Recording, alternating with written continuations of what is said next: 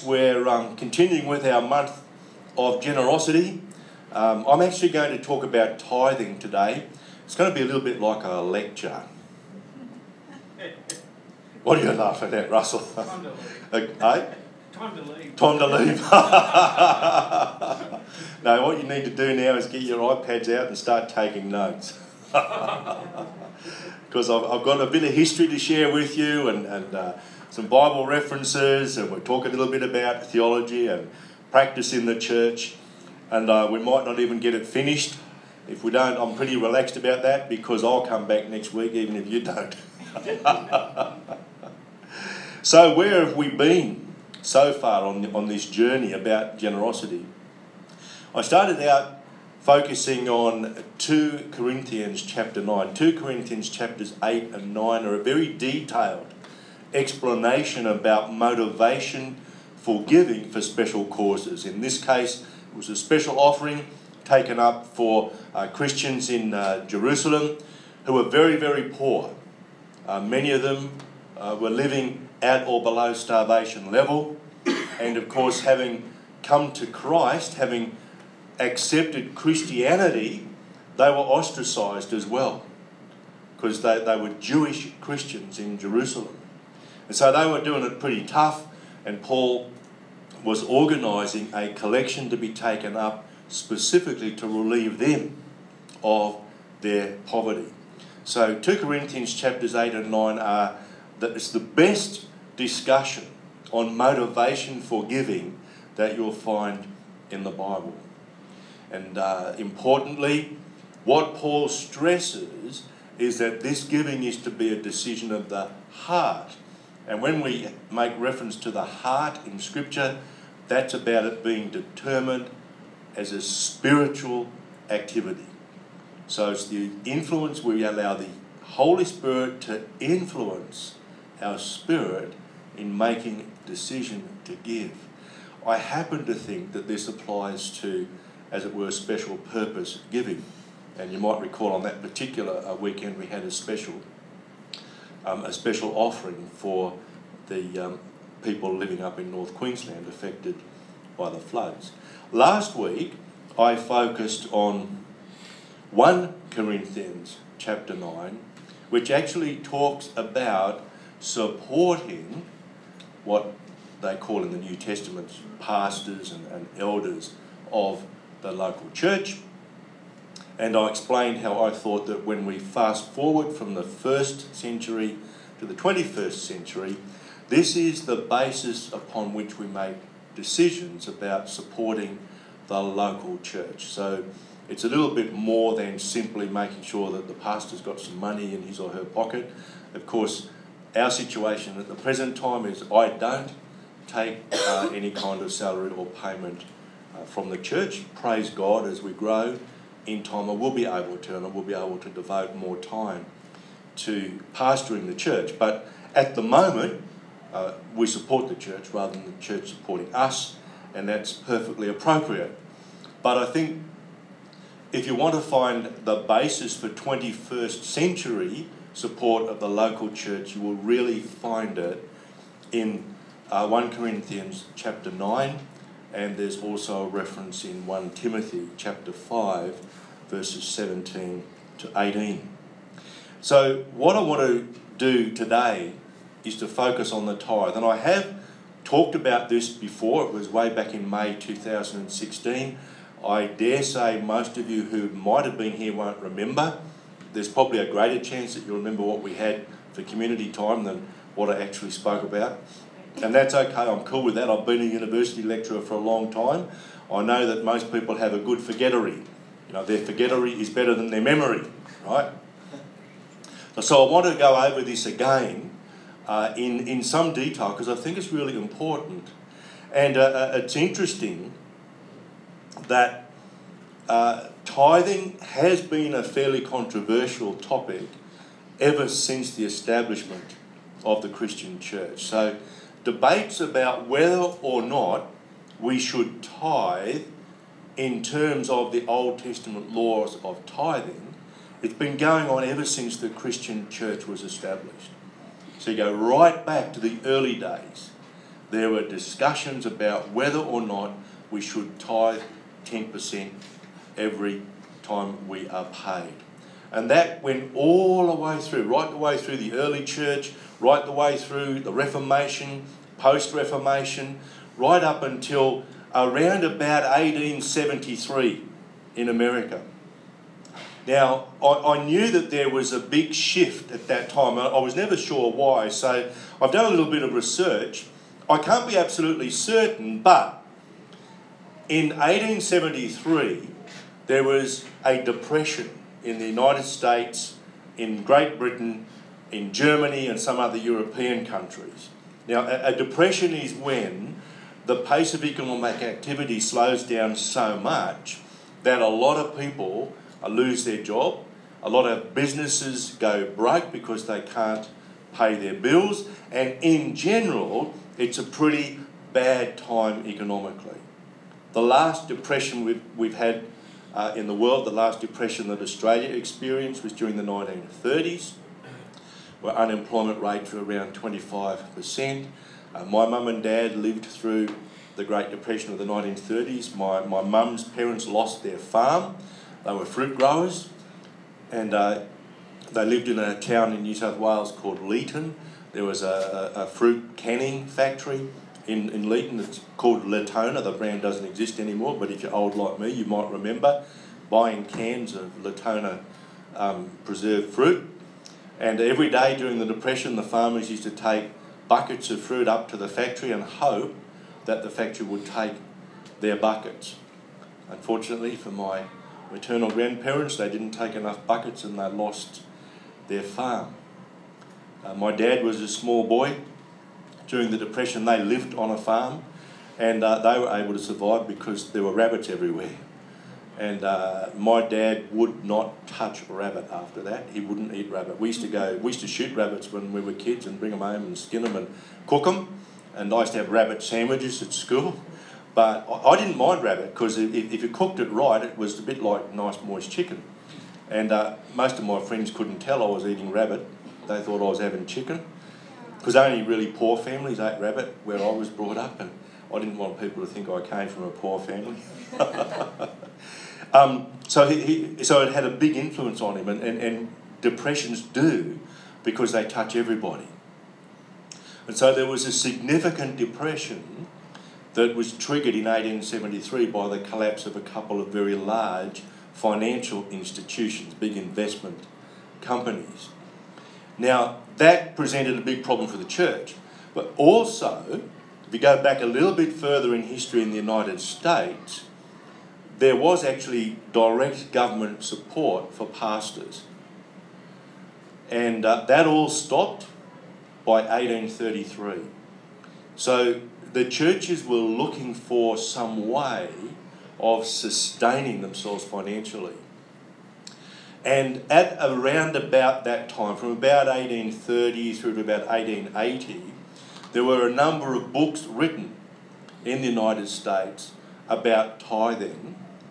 And tithing kind of caught on as the way in which to sustain financially the local church. And of course, it's become very, very strong in the United States in evangelical, charismatic and Pentecostal churches. And the thinking, of course, has moved across the rest of the Western world at least, and into Africa and South America as well, where evangelical and Pentecostal churches are growing very, very rapidly. So probably because there was this Great Depression and churches were finding it very, very hard to make ends meet, the doctrine of tithing became established in a sense as the taught norm. And when I say the taught norm, what I mean is that was what was taught from the pulpit. But there has never been a time in modern history when the majority of people who go to church actually tithe. Believe it or not, in America today, only 3% of churchgoers tithe 10% or give over and above 10%. Surprisingly, average giving in the church today is less than it was during the Great Depression of the 1930s. In other words, people who were unemployed, who were doing it tough, actually gave more as a percentage of what was in their pocket than they do today. And we're much, much more affluent. My personal view is that there's a crisis of generosity. And that's not just in the church, that's in our culture in general, because in our culture in general, me is the most important person in our world. And that's reinforced so often by what we see on television programs, by what we see in advertising. It's very, very strongly targeted at me satisfying all my desires.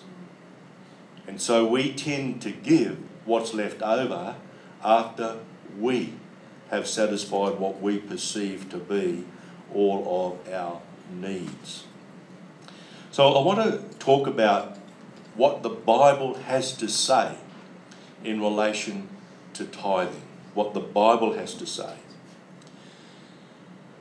You will hear from time to time somebody preach that we must tithe today because tithing isn't about law. That tithing actually existed before the law was actually written down. Before it was codified by Moses, tithing existed. And the example which is mostly used is the example of Abram, later Abraham, of course. Some people also refer to Jacob. I'll talk about Jacob in a moment. Remember that Lot got into a lot of trouble, Abraham's nephew. He got into a lot of trouble, and he actually wound up being captured.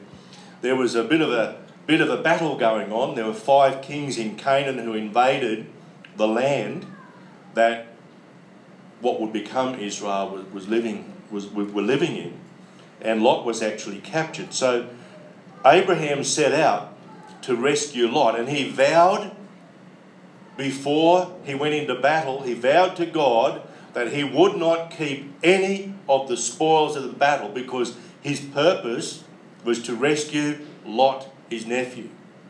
As we know, Abraham went into battle and he won. He won decisively and he gained a lot of loot. After the victory, Melchizedek, who was both king and priest in Salem, which is short for Jerusalem. So he was the king of Jerusalem and he was also the priest because we hadn't established the Levitical priesthood at the time. So he was king and priest. In that sense, he was like Jesus, but we'll come to that a little later on. So Melchizedek is the king of Salem. He's also a priest. And after the battle, after Abraham wins the battle, he brings out bread and wine for a feast. Now you might think that's not much of a feast. Think about what we have for communion. Could you imagine feasting on that? Possibly not. At least not without Vegemite or peanut butter. But back then, it wasn't a bad meal. So he brings out bread and wine for a feast. And Abraham, honouring his vow, he hands over 10% of the loot from his victory to Melchizedek. Yep, that was 10%, that was a tithe. Now, it wasn't all that unusual in the cultures that existed at the time to tithe out of the proceeds of a battle. So whoever won would tithe to a priest 10% of what they gained through their victory.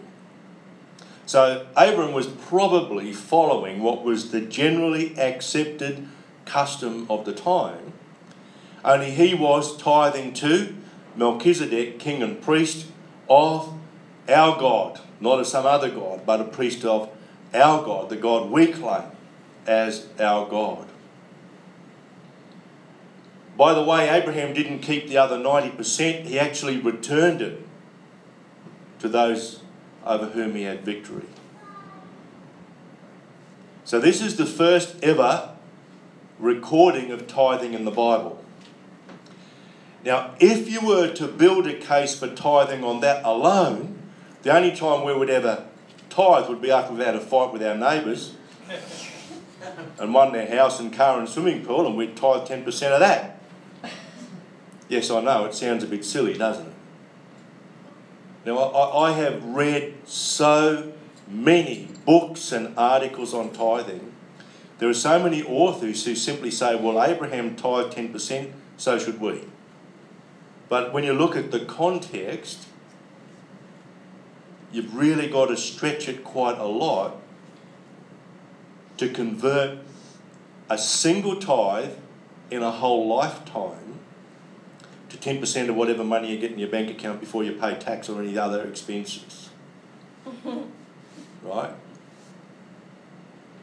I don't think that is a good basis for arguing in favour of what you might loosely call the modern tithe. As far as we know, Abraham only ever tithed that once, and it was out of the spoils of battle. We move on a little bit in time. This is also recorded in Genesis. We see Jacob promised to tithe. Now, of course, God renewed the Abrahamic covenant through Jacob, all right, because Jacob was one of the fathers of Israel. And God had made promises to Abraham, right? You're going to become a big nation, and there'll be so many people in this nation, they'll exceed the number of grains of sand, right, or stars in the heaven. There'll be so many, no one will ever be able to count them. And that they would be blessed and they would be a blessing. So there was a covenant. God renewed that covenant with Jacob. Now, you know what? If you read the life of Jacob, he wasn't actually a really nice dude. He didn't treat Esau terribly well.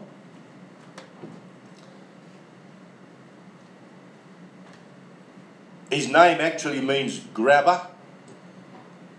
To use a bit of Australian phraseology, his name means grabber, or somebody who tries to take what isn't his.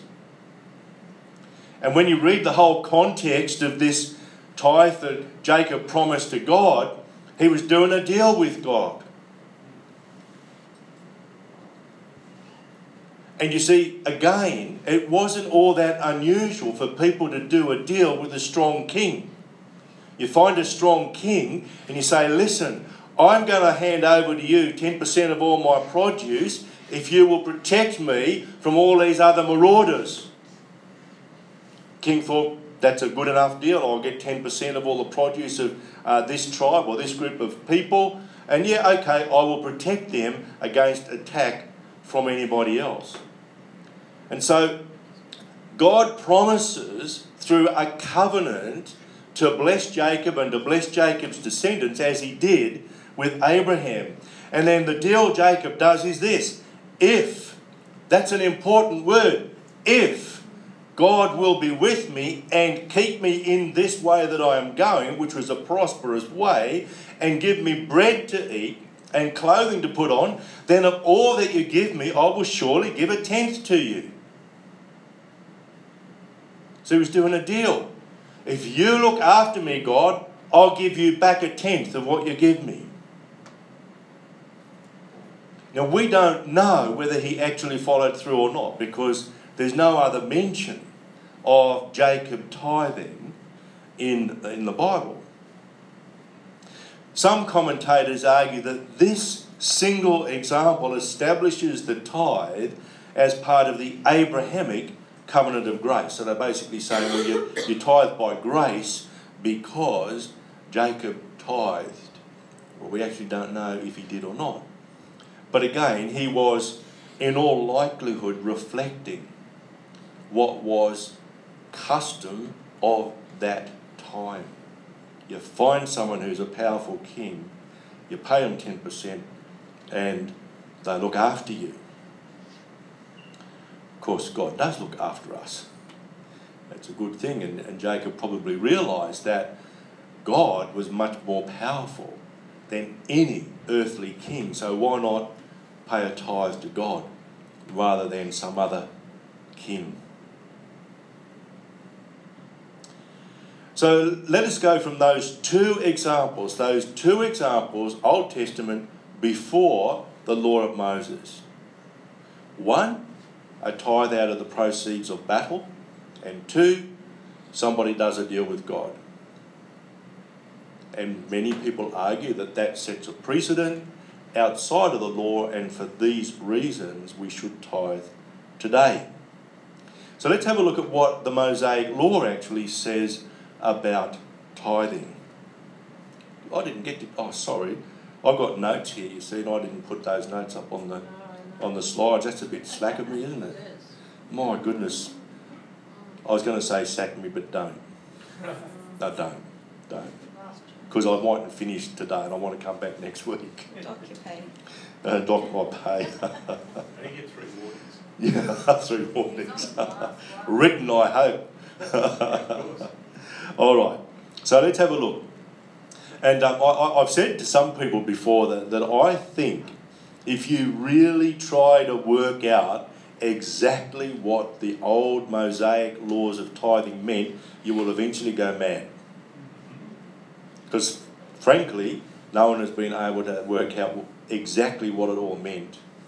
There's not even agreement on how many tithes there are. A lot of people would say there are 3 tithes, or maybe not, and the Bible is not actually always clear.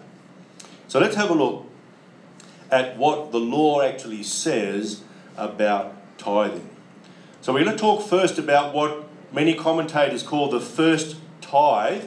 And by the way, tithe means 10%. Both the Hebrew and the Greek words that are translated tithe, they mean 10%. Nothing less and nothing more. You can't sort of dance around it and say, well, I can give a tithe of 3% because it's not a tithe if it's only 3%. So the tithe is always 10%. The first tithe, 1/10 of the produce or increase of the land, and every 10th animal in a herd or flock that passes under the rod, that's like a stock take, is holy to the Lord. That is, it's to be given up as a tithe. So it was 1/10 of the grain and the fruit and the animals born on your land each year, except for the sabbatical year, and I'm going to talk about that shortly. So the first tithe, which is outlined in Leviticus chapter 27 and Numbers chapter 18, if you owned land, you had to give up to God 1/10 of the grain, the fruit, or the animals born on your property during the year. Now, if you didn't pay the tithe, you could postpone payment, then you had to add 20%. And that's a general principle of compensation in Old Testament law. You pay over the value plus 20%. And I often think today our legal system has gone way out of whack. Because when compensation is paid, it is certainly much greater than 20%. And often millions and millions of dollars are awarded in damages. But the Old Testament standard was you pay for the damage, then add 20%. So if you didn't pay your tithe, that was okay. When you got around to paying it, you had to add 20%. The purpose of the tithe was very specific. This tithe, the so-called first tithe, was very specific. The tithe was to be paid to the Levites. The Levites were the people, they were the tribe of Israel that God had set apart to look after the tent of meeting, the tabernacle. They managed all of the feasts. So they were responsible for making sure that all of the ceremonial law was facilitated, all right? And then a group of them became the priests. So Aaron, for example, was a priest. He was the first, he was a Levitical priest, and the priests were all descendants of Aaron. Now, there's a reason why the tithe was paid to the Levites, and that's because in the law, the Levites had no inheritance. What does that mean? They could not own land. And in an agricultural society, the only way in which you could provide sustenance for yourself and your family was by farming the land. The Levites were not given any land. So they had no inheritance. They had no means of supporting themselves. And so the tithe was established to provide provision for the Levites, who looked after everything associated with all of the ceremonial law. All the purification, all the forgiveness of sins, the festivals, everything. They had to look after that. Looked after the tent of meeting. They looked after the tabernacle. And then later on, of course, they were to look after the temple. Now, I would say that if you were going to strictly apply the law of tithing today and pay 10% to the church, then you'd better make sure that none of the pastors or the people who work for the church own anything. Okay? If you want to be strictly biblical, right? So if I was to stand up here and say, you owe me 10% every week, then I better not own a house. I do. But I better not. So you can see where I'm going. That we're becoming a bit selective, I think, when we say you've got to tithe 10%, and we don't apply any of the other law surrounding the tithe. Now, the Levites, of course, were also commanded to tithe 10% out of what they got to the priests. Right? That was the teruma. So the Levites got 10% of the increase of the land, the fruit, the grain, and all of the baby animals. They got 10% of that. Of that 10%, they had to give 10% to the priests to support the priests. And the priests were actually allowed to eat that part of the tithe. So there's a 10% that goes to the Levites, and the Levites were not let off the hook. They had to tithe 10% to the priests. So that's the first tithe. Most commentators would argue that there's a second tithe. Whoops, I've gone too far. Sorry.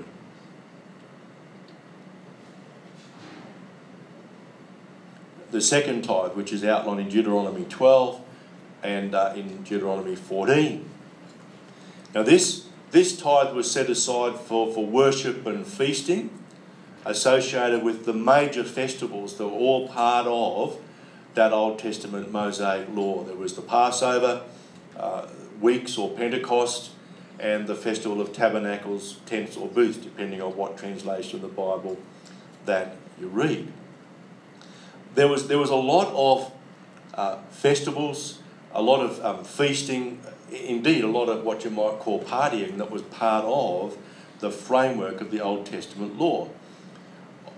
The purpose is never really set out in Scripture, but I believe the purpose of all of this feasting was to build relationship, first between the people and God, but second between the people.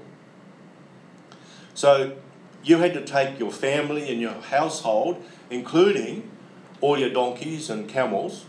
There was everyone was included, including all your animals. You had to go to Jerusalem for the feasting.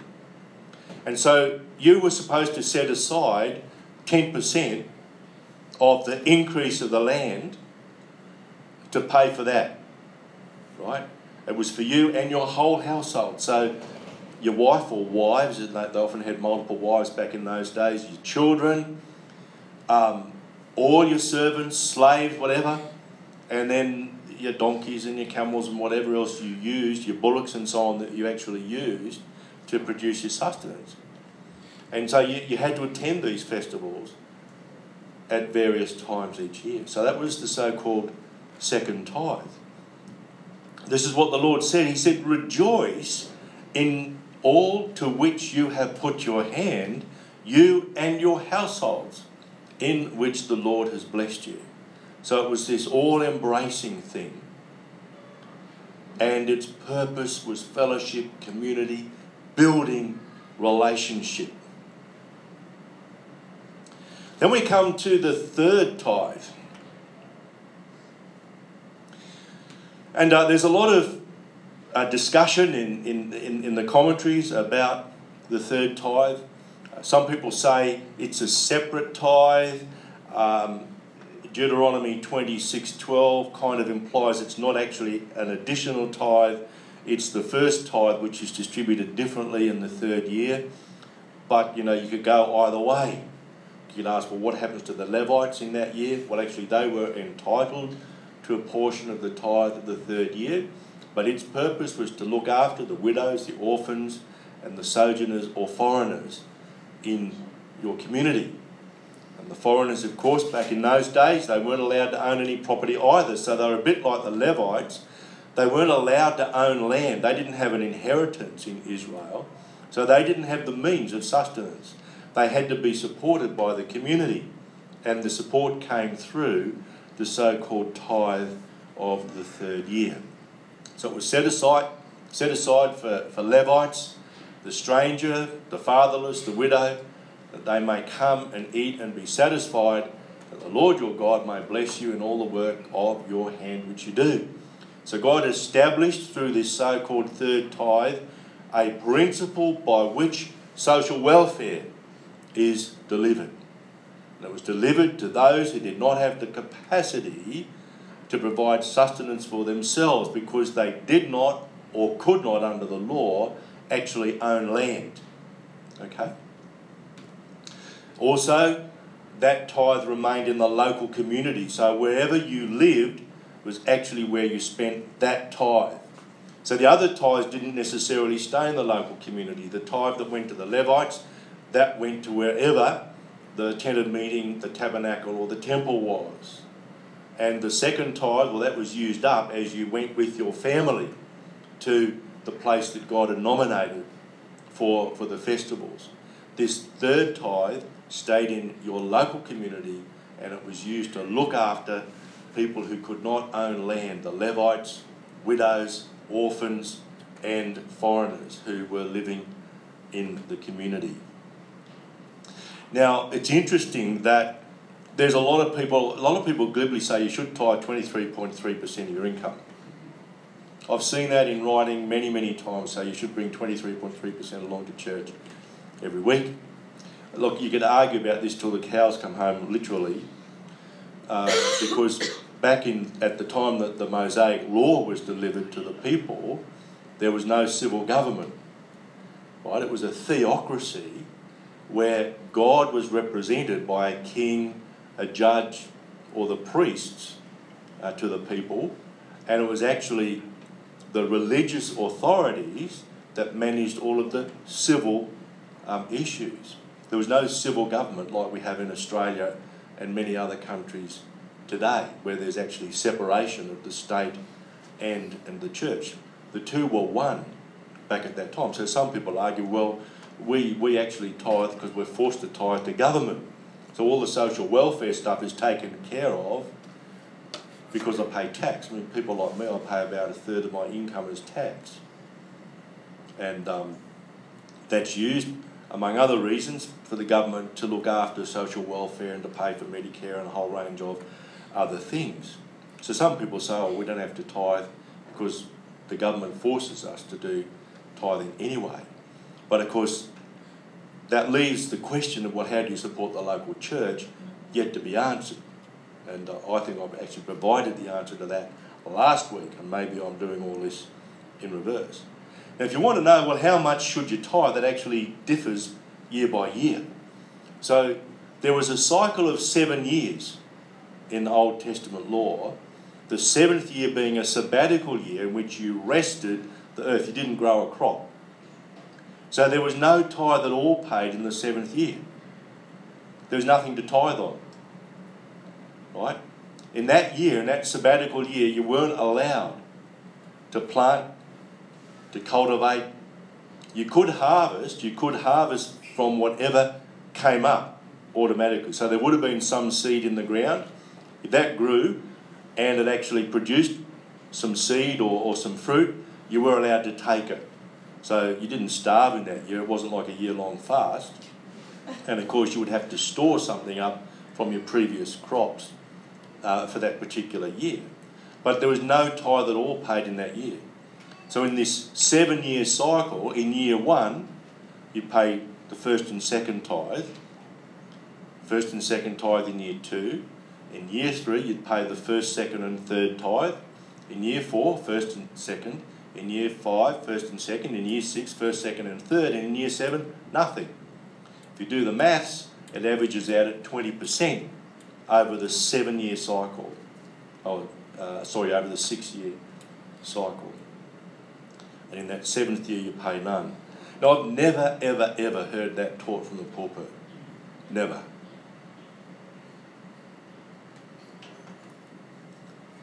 There was also something else in the law, which was called the first fruits and firstborn offering. So in addition to tithing, Israel was required to dedicate to the Lord their first fruits. So the first fruits of crop, it was a basket full. It was dedicated to the Lord at the altar. And the firstborn of flocks of clean animals, the firstborn of your flocks and herds, was dedicated to the Lord as well. For people, for the firstborn in a family, particularly the first male born, and for the unclean animals, there was a different law that applied to them. It was a law of redemption, and I won't go into that. But they were still kind of caught up in the system, so to speak. But you didn't have to hand your firstborn child over to the Lord. You didn't have to sacrifice them, but they were actually redeemed. So a payment was made for them, as was the case for unclean animals like, say, camels. So you've got at least 2 tithes, possibly 3, and then first fruits. And I've noted too that in recent years, in a lot of evangelical, charismatic and Pentecostal churches, we're now introducing the idea of first fruits. I know I've been in churches where they say, well, the financial year ends on the 30th of June, therefore in July we have our first fruits offering. What are you laughing at? It's true. I've heard it. I've been around a while. I've heard it many, many times. And of course, in many churches, and I suppose I am a bit, I'm trying not to be critical, but I'm very strongly of the opinion that we must base what we do in church on the Word of God. Not even necessarily on church history, because the church hasn't always got it right. But you'll often hear in relation to giving references to the book of Malachi. It's the last book in the Old Testament. Malachi chapter 3 verses 8 to 10 are often quoted, and I think these relate to Deuteronomy chapter 28 9 to 14, and frankly I have never ever heard anybody link those two portions of scripture, but I'll explain why I believe they are linked. Now the problem that Malachi as a prophet had, are you okay if we go on for a few more minutes? I've got a little, are you okay? Right, if it gets too bad you can walk out and start your coffee, but I really think this is important stuff for us to get a hold of. Malachi's problem was this: the priestly class were not leading the people well. Right? The fundamental issue that Malachi addressed as a prophet was the fact that the priests were not doing their job properly. They weren't leading the people well. They had contempt for the law, which led to sin. They were divorcing faithful wives, marrying heathen women who practiced idolatry. And what did God say? God said in his law, don't marry foreigners. That's what he said. Most didn't take any notice of God. Solomon didn't take any notice of God. The priest didn't take any notice of God. We get towards the end of that Old Testament history period, there's about 400 years between Malachi and Jesus. We get there and we find that the priests are not honouring the law. They're divorcing wives who have been faithful. They're deserting them for foreign wives against God's law. And they commit fraud as well because they're not paying tithes. Now, it's even debatable that this passage applies to the people, because Malachi is primarily addressing the Levites and the priests who are not leading the people well. So it's arguable that this passage is not Malachi criticising the people for not tithing, but the Levitical class for not tithing. Now, if Malachi in these verses is criticising the people, then this is what I would say. As evangelical, charismatic, Pentecostal Christians, we tend to accept the teaching that we access the blessings of Deuteronomy 28 through faith, not through obedience to the law. So if you go to Deuteronomy 28, I won't because it's too long. Deuteronomy 28 actually lists all of the blessings that Israel will receive if they obey the law. It also lists all of the curses that will come upon Israel if they don't. Now, generally speaking, our doctrine says we can access the blessings of Deuteronomy 28. We do it by faith because of the grace of God. Right? By grace, God now provides the blessings. We access those blessings by faith in the broken body and in the shed blood of Jesus Christ, and that all happened because of the grace of God. Do you understand that? The problem I have with using these verses to convince people they should tithe is that in the context of tithing, we're saying you won't get the blessing until you tithe. And yet we access everything else by faith in the promises of God through His grace.